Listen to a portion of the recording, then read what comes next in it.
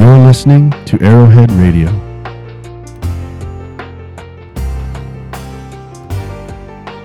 He doesn't love us because we're good. He loves us because he's good.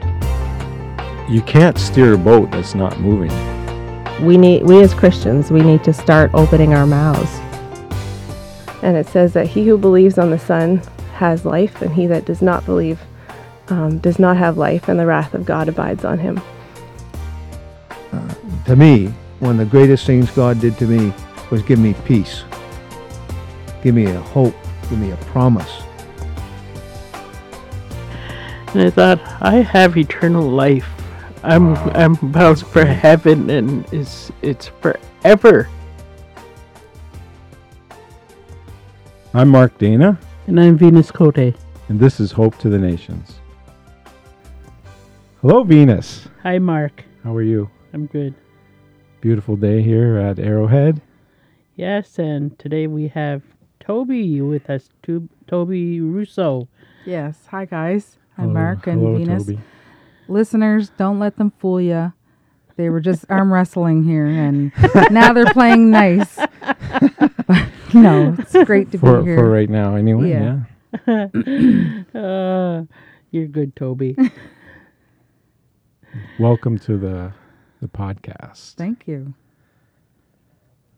You guys have done good. You fed me and welcomed me, and great conversation and good company. Can't wait to get into. Thank you. Yeah, I'm going to call Victor Summers out right now because as you know, our church, Eastside Church, owns a coffee shop, delicious coffee, Eastside Cafe, Creative Grounds. And when I went to go do the podcast with Victor and Sam Rushton, I had to buy my own coffee. Oh, no. Well, Oh, we yeah. provide coffee here. Yeah. We're very gracious. And pie and soup. So Yeah. that was my little dig at Victor. Well, he can come down and visit us sometime. Actually, glad you mentioned that. I called Victor before I got here just to ask for guidance, and we prayed together so that my hope was that the Holy Spirit would just speak through me and help me get the message across to whoever's listening, because we really don't know who's listening, right? No, we don't. So I just, my hope is that whatever people hear from me, that it helps in any capacity. Okay, now we know who Victor is, Oh, but they don't know who Victor is. Who's Victor? Oh, sorry. Victor Summers is one of the two shantymen from the Shantymen podcast. Check them out and rate them. www. Yeah, we'll just give a shameless plug there for Victor. But Victor is my pastor from Eastside Church in Miramichi, New Brunswick. Which Wonderful used to man. be Yeah, Chatham yeah. when I was living there. Chathamer. I wasn't living in Chatham, but I was living in the Miramichi. Yeah. His wife is Jody Summers, lovely woman. She's American. I can't remember which state, but she's full-blown Canadian by now, living with Victor Summers. Yeah, but anyway. Yes. Okay. Toby, can you just tell us a little bit about yourself? And you're from Eel Ground. Yes. And Okay, sure. So my name is Toby Leah Russo, and I'm from Eel Ground First Nation, and in Micmac, that is Natawachanig First Nation. I hope I did that justice. But so would you like me to kind of go into the backstory and then lead up to Sure. my coming to Christ? Sure. That would be great. Okay, so there's a bit of a backstory, and Mark, I told you guys at the dinner table Yeah. a little bit about that, but so I was born to my First Nations mother. She's passed on name now. Her name is Anne Darlene Simon. And during that time, I'm 38 years old. So back in the 80s, the 60 scoop was still happening and kids were still being taken away from the communities and placed into non-First Nations foster care or adopted families. Mm-hmm. Yep. So my mom, Anne, my biological mom, Anne, had some serious childhood trauma happen to her, and that led to her alcoholism and other issues. So I'm going way too far back, but I'm just trying to help the listeners have a better understanding of how Exactly. that generational type trauma can happen, not just in First Nations, but in any culture, really. And Yeah. that's what we want to hear about. We want to hear about where you're coming from, and not just where you're coming from, but your family and, Yeah. like And there's how a whole kind of- context, right? Yeah, how everything kind of comes together. Yeah. And Venus, I listened to your personal story on the podcast, and we know each other a little bit, although I've forgotten many of my experiences, but that's a whole nother podcast. Right. So, where was I? You're talking about Your mother. mom. Oh, yeah, right. So my mom had 4 children when she was very young. And the more I learn about my biological mom, the more I understand where she was coming from at that time when she had me and my brothers. She really didn't have support at home. I think my grandmother, Susie, she's passed on for many years now, also dealt with alcoholism and probably residential school survivor. No, she was Trauma. a residential school survivor. Yeah, my mom was as well. Also. Yeah, Oh, okay. in Nova Scotia. Yeah, Shubenacadie. Yeah, so she never talked about that. But aside from the residential school trauma, she survived other trauma that she never really discussed. And Why is it you think that she didn't bring that up? there were, I think, when there's secrets or when there's certain types of trauma, there's so much shame that comes along with trauma, and the fear of being vulnerable Right. can really overshadow anything else, like talking about it. Or Because these are really serious issues, right? Serious hurts and yeah, abuses. that- Yeah. So, for example, my mom, when I first... Wait, hang on. Sorry, guys. So, just a disclaimer to the listeners. I get a little bounced around with my conversation because since brain surgery, I struggle with ADD and take medicine for it. But I also, because of my brain surgery and stroke, I lose my words. And just talking with Venus and I, that has a tendency to happen too, because we have that kind of effect on people. Yeah. It's like the dog that sees a squirrel all the time. Like, could be talking and they're like, oh, squirrel. That's That's interesting. I that's never kind of like heard us. it. Yeah. Yeah. I always just wanted to make a little disclaimer myself. Like when I said serious abuse or serious hurts, like Yeah. I mean, every hurt is serious, right? Every abuse is serious. Yeah. So there's no really a scale, so to speak. No. It's just like grief. You can't really put a number from Yeah. 0 to 10 on Right. grief. Same Right. with abuse. And And Yeah. pain is pain, and yeah. when it affects the heart, there's there's just so much sometimes that a person doesn't know how to cope or deal with it, so they turn to drugs or they turn to alcohol and just to try to deal with the pain in their life. Yeah. Or And shame is also another issue, right? oh yes, yeah. So my mom had my big brother Walter, and then so he was taken away, and he was born. Well, when he was born, he had blonde hair, blue eyes, and he was adopted out of province. Actually, he was adopted into Quebec, Gascabigia, Mariah, Oh, Quebec. right. Yes, I know You where might that know is. of Yeah. Mariah. Yeah. But to a native family. Oh, cool. So he did have culture, but he didn't have his like natural family, right? Like his Yeah, he was adopted. he was so his belly button family, Mm. Yeah. biological family. Yep. And then she had there was another son, but he died during birth. And I don't think she named him, but there was another child. So there's another hurt, right? And another maybe that death of the baby brought shame to her as well, which may have increased her dependence on alcohol and that sort of thing.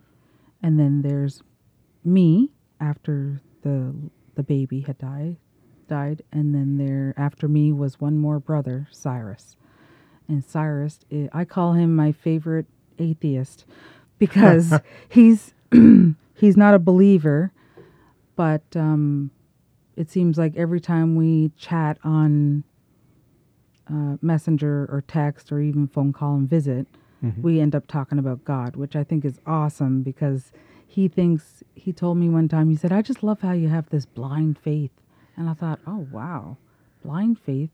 It's not that way at all because sure, I may not have seen God in Flesh. Or the whatever. flesh or, can't see the Holy Tangibly, Spirit, or- but I've seen prayers answered. I've seen lives changed. Mm. Those tangible things that you can recall and talk about and experience, right? Right. So, That's a good explanation, really. yeah. And it's great when somebody interacts. No matter, like what they do, at least they're engaging the subject. Oh, right? yeah. I And find that we worthy of challenge each respect. other. I mean, I'm not a big theology student or anything like that. I'm just a regular person. I just read the Bible and I believe in Jesus Christ and what God had sent him to do for us. Mm-hmm. And I just rely on the word to express that to other people. Mm.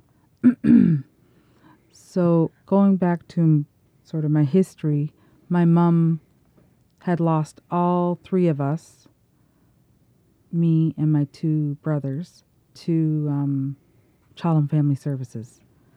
One reason was alcoholism. Another reason there was just no support for her, Yeah. like there is nowadays, Child and Family Services and those sorts of things. She just didn't Social have workers. the community and the help of her family. Really, her everyone has their own lives, right? Mm. Not everyone signs up to raise other people's children, and so we were taken away. Walter grew up in a great family. Cyrus also grew up in a great family. I grew up in a great family, but had bad things happen to me. Mm. I can't discount my whole childhood over one horrible traumatic experience with my father, because that would just be a lie. I had a great childhood with 6 adopted brothers. Many foster kids were in and out of our home because my adopted parents still fostered children. And we did a lot of awesome things. We grew up right on the river. And The I spent Miramichi River. Miramichi River and spent a lot of time outdoors piling wood, playing hockey or soccer or volleyball, just depending on which season it was. And Mom and Dad would take us camping to like national parks every year. And I was the only girl in the family, so I was sort of favored in different ways. I got to bring a friend because I was the only girl. And just had a good childhood. I have a lot of good memories. Unfortunately, a lot of those are gone because of my stroke and brain surgery. But the bad thing that happened, can I talk about that a little bit? I won't go into big detail. You can. Okay. Feel free. Okay, we have a nice big box of Kleenex here too. So I don't want to upset any listeners, but I just think it's really important that it's okay to talk about Yes. difficult subjects. And it also brings healing. yeah, it can open up a wound, but those wounds always dry up and heal Yeah. too. Especially when you're among friends. Yeah. Mark thinks he's my friend now. I was talking about the greater audience, you know, Oh, that's listening okay. right now. Just But because I would like to because be he kind of- photobombed a picture of me and Venus, he thinks we're friends now. I would like to someday be. Sorry, Mark. I that was a good one. Burn. Ooh. Yeah, you enjoy that, Venus, don't you? Yeah, Yeah, I two do. against it's, one. It's the East Coast. Now that I'm a maritimer, Yeah, bice. Officially now, I heard. Yeah. Well, how long you been here now, Venus? 30 years. 36 years. Wowzers. 36 years. Yeah, That's going back there. that is. Yeah, that just says how old How'd you get here you anyway? and Ruth Ann are. Is it Ruth Ann? Because she Ruth introduced Anna. Ruth Anna. Okay. Yes. I heard Venus calling her Ruth Anna, but she introduced herself as Ruth. Oh, yeah. So Ruth Anna. Yep. Okay. Ruth Anna. Yeah, we're people in the 60s now. Early 60s. My mom Betty calls herself an observer. She gets to observe now. Oh, Now that okay. she's in her 60s, but Yeah. she's hardly observing. She's living her best life ever. That's good. Mine is great. just beginning. Hey, there's That's right. great things to come. So, see, there's my squirrel moment Okay, again. you're going back to Yeah, so what you I were just gonna- want to touch briefly on what happened to me as a little girl in my home and what really brought me to Christ. So, just very quickly, my dad was an army. He served in the armed forces and was always he was a good dad, just except for this one thing, and was very worldly and always brought. There was a local base in Miramichi where a lot of the Right. army. Chatham Base. Yeah. So he would always be bringing home, I just say Jamaicans or He would bring home people of all different cultures and backgrounds, and it was only because he wanted to have a big international soccer game in the backyard. So he would bring lots of people home all the time, and we were just used to that. Dad was, he was a good dad. And I've come to forgive my dad for hurting me the way he did. But that wasn't of my own human ability. That was yeah. through God and through a lot of prayer, a lot of tears. I don't know why, but as a kid, the elementary kids always got home before the teenage kids from school. And I remember getting off the bus, getting home, me and Jonathan, who he was a foster child with autism that grew up in our family and now has been living with me for the last 20 years since I was 17. So Jonathan and I grew up like regular brother and sister. So John and I got home on the early bus and just Dad was home. And I was every once in a while I'll get like hit the boom. It's all right. I'll get little flashbacks of things of what happened, and very strange how the mind works, because I lost so many of my good memories, but there's some things that just stuck, you know? It's like, it's too bad we couldn't pick and choose. Yeah. But who are you without your memories, I guess? It makes you who you are. Yeah. You know, like when you asked me to tell the listeners about who I am, well, you have to think about, okay, well, who am I? Well, I am Toby, and Toby is what I remember, like my experiences. Venus, you are your experiences and how you grew from those, right? So I remember getting home and nobody was in the house. Jonathan was probably just watching TV or playing a game or something. I was I was in the spare room, and my dad starts, we always like wrestled, or what I thought was wrestling, and he started tickling me, and then it turned into something that I knew wasn't right. And I called for Jonathan, my brother, because anytime I called for John, he would come. Yeah. Just how his brain worked. Jonathan is my foster brother with autism, so even to this day, if I call his name, he'll come and say yes or whatever. So I'm in this room, and I remember the wallpaper in this room. This is how strange the brain works. I remember the ugliest wallpaper you could, like these little flower vase design in that room, and I can remember the room exactly how it was, and just thinking in my little head, like, what is happening? Why is he doing this? And so I called for Jonathan, hoping that if Jonathan came in the room that it would just stop. But John came in and he just shooed him away, my dad. And the abuse just kept happening. And I called for Jonathan about 3 times, and I don't know how it stopped, but that's my memory of it. And it's awful. And that it led to my own personal battle with alcoholism and identity and not having a father, right? Like, you would think being adopted, that, you know,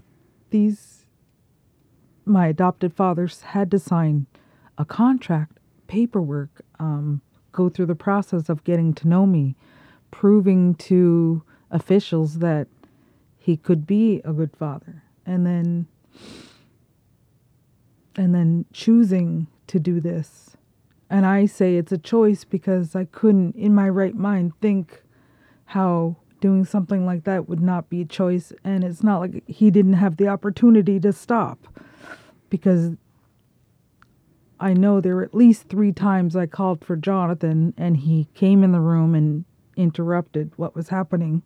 And my dad had the opportunity to give his head a shake and just stop what he was doing. Yep.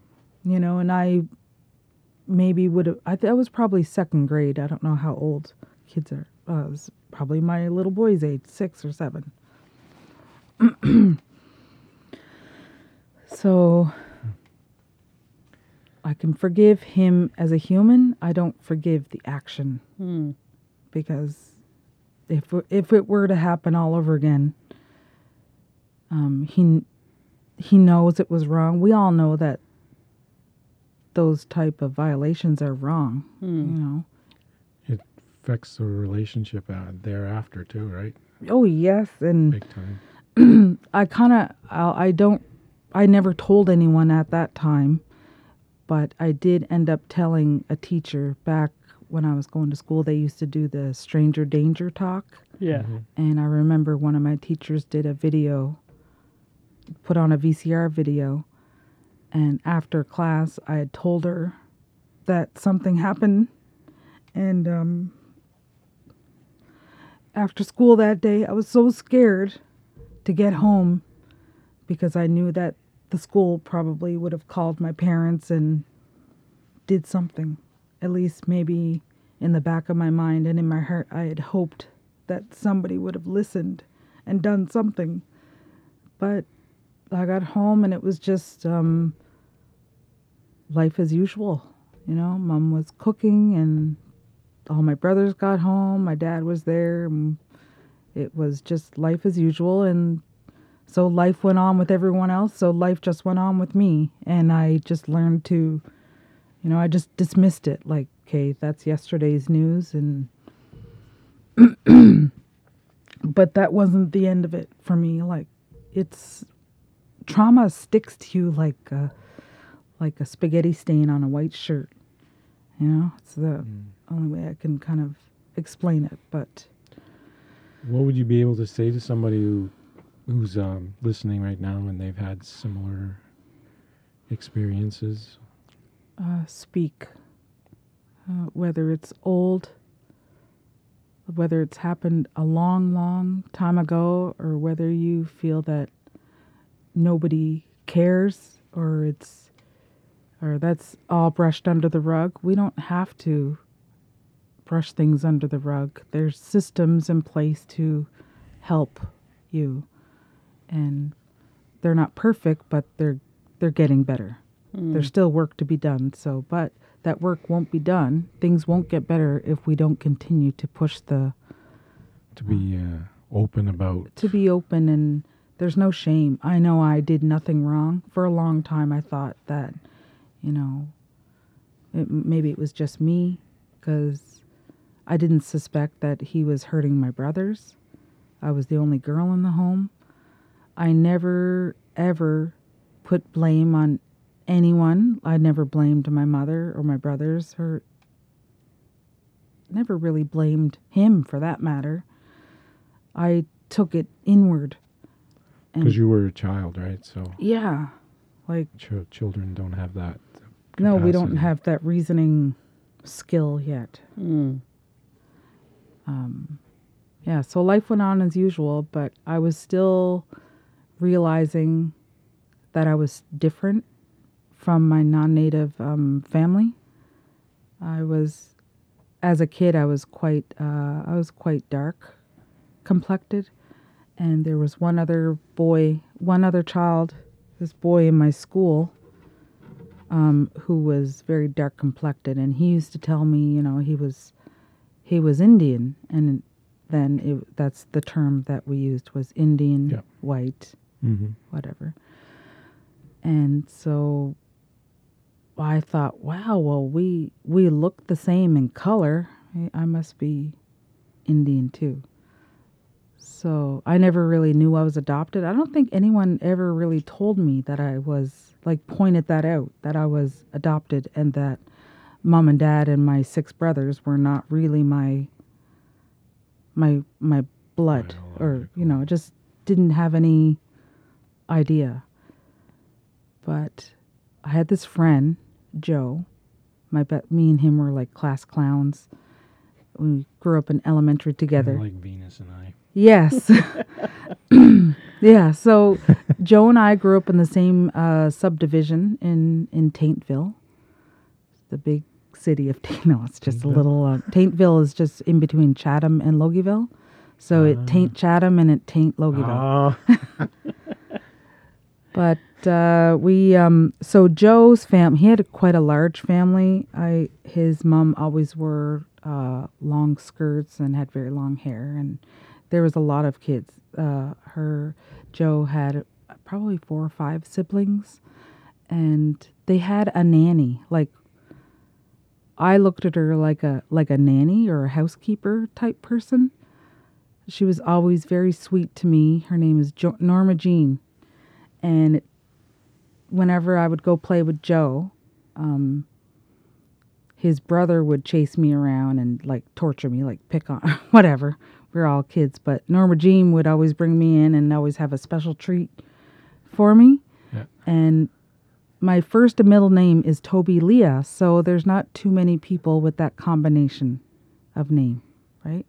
Toby Leah. For a girl, especially. Toby is either a dog's name or a boy's name. So Norma Jean is First Nation, or is Indian, and I never knew that. Oh, is that right? Yeah, so she knew, and it turned out that Norma Jean, their babysitter or their nanny or housekeeper, is from Eel Ground First Nation, which is my home community, Wow. where my biological mom and where I'm from. Mm-hmm. So Norma Jean knew who I was. Matter of fact, we are relatives. Really? Yeah, and her and my mom were quite close. Yeah, cousins. So And cousins. that just happened, came about like that. Yeah, I don't want to say coincidence because, but we can call this God's mysterious way, right? Yeah. That's right. Of Bringing things together. bringing things together. And some of the hippies out there might say the universe is working. No, no, I don't mean that in any kind of offensive way to the hippies. I was almost a hippie. Yeah, I probably could have Pretty been. close. Yeah, I probably was. So Norma Jean must have been in contact with my biological mom, Anne, and told her that I was at the Standrings home quite often playing with the kids there. So me and Joe and Roxanne and Daniel and Isaac and all the kids were outside playing, and this big old boat of a car. They were used a lot. Yeah. Capri Classic, maybe? Big, long cars. The big. That can take two parking spaces now. Exactly, yeah. So. Can you imagine how big- much that would cost to fill up? Oh, yeah, and how hard it would be on Nowadays? gas, but. Yeah. Except when it gets rolling. So Yeah. I don't want That's okay. I need to be interrupted every once in a while so I can breathe and take a drink of coffee. Yes. So this big car pulls in. I just hear loud music and not paying any attention. I'm more worried about Joe's brother chasing me with the hatchet. And I hear Toby. This woman's voice said, "Toby," and I look and just remember, I'm little. I'm still like elementary school age. Yeah. Yeah. And I look over and still have no like stranger danger. Like I don't see any bad in the world, right? Yeah. Mm-hmm. And I said, yeah. And she held her hand out the window. And all I remember is the car was full of people and music. So thinking back as my adult self, I imagine she was probably having a pretty good time drinking and hanging out with people. Okay. And then the alcohol probably gave her the courage to come and look for me. So this woman held out her hand out the window and had a strip of photos. Do you remember in the old malls there used to be photo booths and you could get a strip Yeah. of photos? That's what it was. And it was of her. So the photos was a strip of photos of her, like just her face. Mm-hmm. And she said, "Toby, I'm your mom." And she handed me these photos, and I don't even remember how I took that or what I thought, but I remember biking home as fast as I possibly could, gave those photos to my mom, Betty, my adopted mom, and told her what happened. And that kind of I don't remember a conversation about it. I don't remember being explained, like anything being explained to me. But later found out that my mom, Anne, my biological mom, would often call my mom and dad, adopted parents, and ask about me. And my mom, Betty, would often send her photos of me and keep her updated on how I was doing, which I never knew until I was an adult and had my own kids, which is kind of neat to discover. Wow. That's- How compassionate my adopted mom That's true. was at that time, and how I wasn't forgotten about. My biological mom did look for me and tried to be in contact, and God bless her heart, she probably lived most of her life incomplete, like having given birth to 4 kids, 1 dying, 3 living, but 3 living got taken away and put into care and was never able to have a relationship. So she lived probably most of her life with a broken heart. Mm. And I never made that easy on her either. And we can get into my... So now I'm getting older. I've met my biological mom. I know that I'm adopted. Did that change things for you It inside? really did. Yeah. Like, especially being at that age. Like, I have teenagers now, and it ain't easy. It's just not. Nobody ever And said it was. Huh? yeah, no, and nobody ever said life would be fair, and raising kids does not come with a handbook. No. It's just hard, and sometimes you just do whatever works. Yeah. So getting into my teenage years, I know I'm different. I know I get the feeling that I don't belong. Plus having that trauma happen and nothing really ever being done. Mm. Although I didn't seek justice in a way that I would today. I just didn't know that there was justice. Probably had no clue of what justice was. And I felt the need to go. I just always had this, even now as an adult, I still have the need to go and to explore and to find new places and meet new people and discover. So this one year, my parents got me and all my brothers, there must have been a great sale at Canadian Tire because we all got these really cool BMX bikes for Easter. And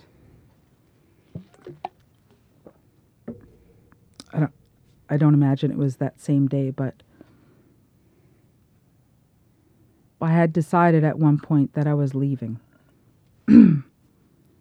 I was leaving my home. I was leaving the Dunfield family, and I had jumped on my bike and I biked from Taintville into Chatham and then just kept going and going. And then eventually I knew there was a place out there in the world somewhere that I was from. And I found Eel Ground. And I found my grandmother, my mother's mother. So my biological grandmother, Susie Jerome. I found her. She took me in and literally took me in as her own. There were no more bedrooms in her home, but she took me in and we shared her room. So I slept in the same bed as my grandmother. We spent a lot of time together. She was also an active drinker at that time that I met her, but also loving, protective, and caring. That being said, I met my other family as well. So I met my mother. Cousins. Oh, yeah. I met my mother and all of her siblings, so aunties and uncles, and cousins, right? So cousins would be about the same age as I was, and some of us really connected, like siblings. And in the First Nation, in Indian country, cousins can a lot of times be your siblings or can feel like siblings. So if we're not friends, we can be cousins, right? Yeah, we probably are, Mark. Yep. Even Venus's cousin. Yeah, cousin. Yes. So eventually, so living with my grandmother, Susie, I learned a lot. I learned that you feed anyone who is hungry. She just had that way about her. I didn't learn anything Christian from my grandmother, although I know she grew up Catholic, I guess, because the residential school system and that had happened. And I do remember her saying things like, oh, pray to Saint whoever if you lost something. And that never sat well with me. I just never understood it. Well, if there's a God, why would you go to his assistant instead of just going straight to the boss, right? Yeah. My grandmother also would protect me from my mom, my biological mom, because she was quite actively drinking and would take me out with her to different places to go drink. Not for me to drink, but for her to drink. But You were also, just there. I was just there. Like, I was like the beer runner. So, Beer and cigarettes. oh yeah. Anybody ran out, I'd be the one to go to run through the trails and go to the bootlegger and pick up their whatever they needed. And I always felt like unsafe because there were different homes that we would go to where you just knew stay away from those men. They always wanted you to sit on their lap or something, right? Something strange. And being around a bunch of drunk adults and being like this teenager growing up in the world wondering, okay, what is right and what isn't? Who's gonna, like, so I was basically teaching myself and growing up that way, learning. Do you think God was there even in that time? Oh gosh, he must have been protecting me a lot. I decided to tell my grandmother and my mom and my aunties about what had happened to me with my adopted dad. They used to play cards a lot, so there was a lot of gathering and drinking and playing cards. And so I decided to open up one night when everyone was there, and it kind of blew up. They didn't handle it with calmness at all. When family gets together, it can be quite intense, and then if they receive bad news, it can just kind of blow up Emotions emotions are high, and then you add alcohol into the mix. It wasn't good. So they had gotten the police involved and social workers, and things just got really crazy really fast for me. I think I was still trying to go to school. I was in junior high, maybe. And struggling with that experience of my life. I wasn't respectful of teachers or other students. I was a bit of a fighter, younger. I guess that's your fight or flight. I kind of had a bit of both. And I'll get into the flight part of me in a little bit. So once the police got involved and social workers, they decided that they were going to do what they call now is forensic interviewing. That's where back then, they would put you in this room, like with a locked door and two-way mirrors and video cameras. And they would ask me questions over and over and over. But not... How old were you then? I was just into middle school, so probably 12 maybe. But the way they interviewed, they would ask the same questions sort of over and over, and they had these anatomically correct dolls. Yeah.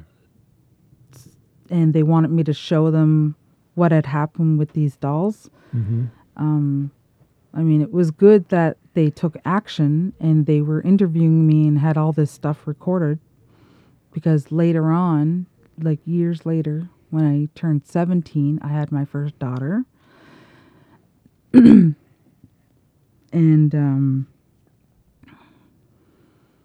she would often... So mom and dad, my abuser and my mom were still in my life, right? Through all this stuff. My dad had admitted to what he had apologized to me in front of my First Nation family. It never really went to court or anything, although those interviews were done.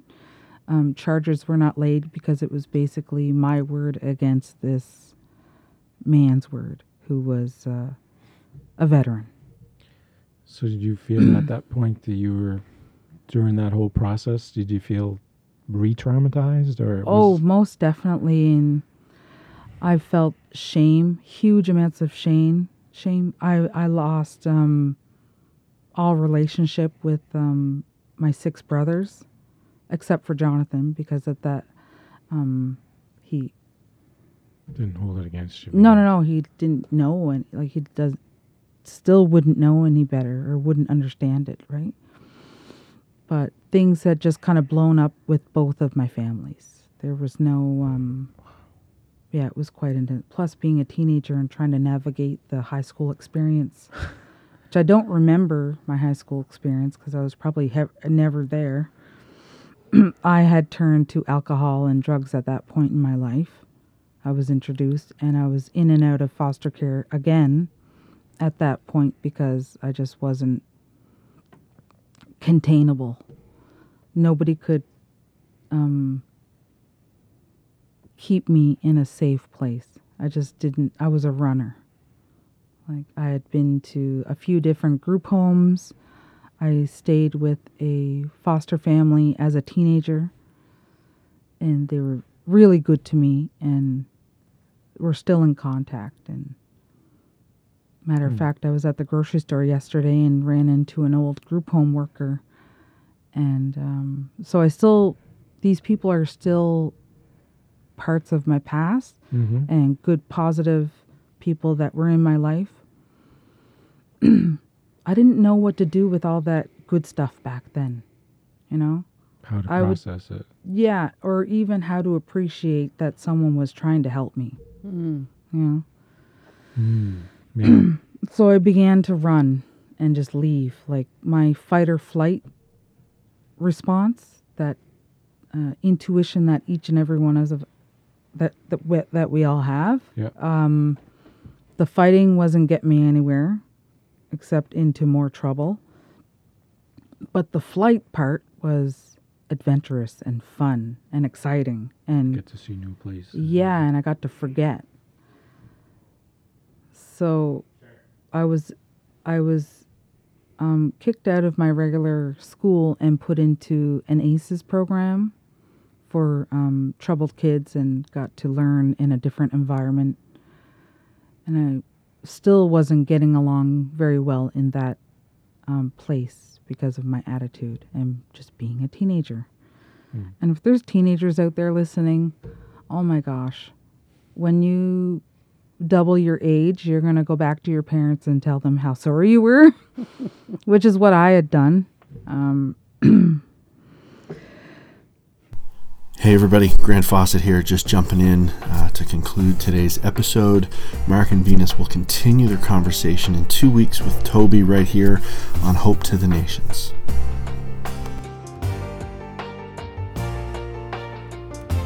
This has been a broadcast of Arrowhead Radio, a ministry of Arrowhead Native Bible Center. Visit our website at arrowheadnbc.com for more information. Look for a new episode next week wherever you find your favorite podcasts.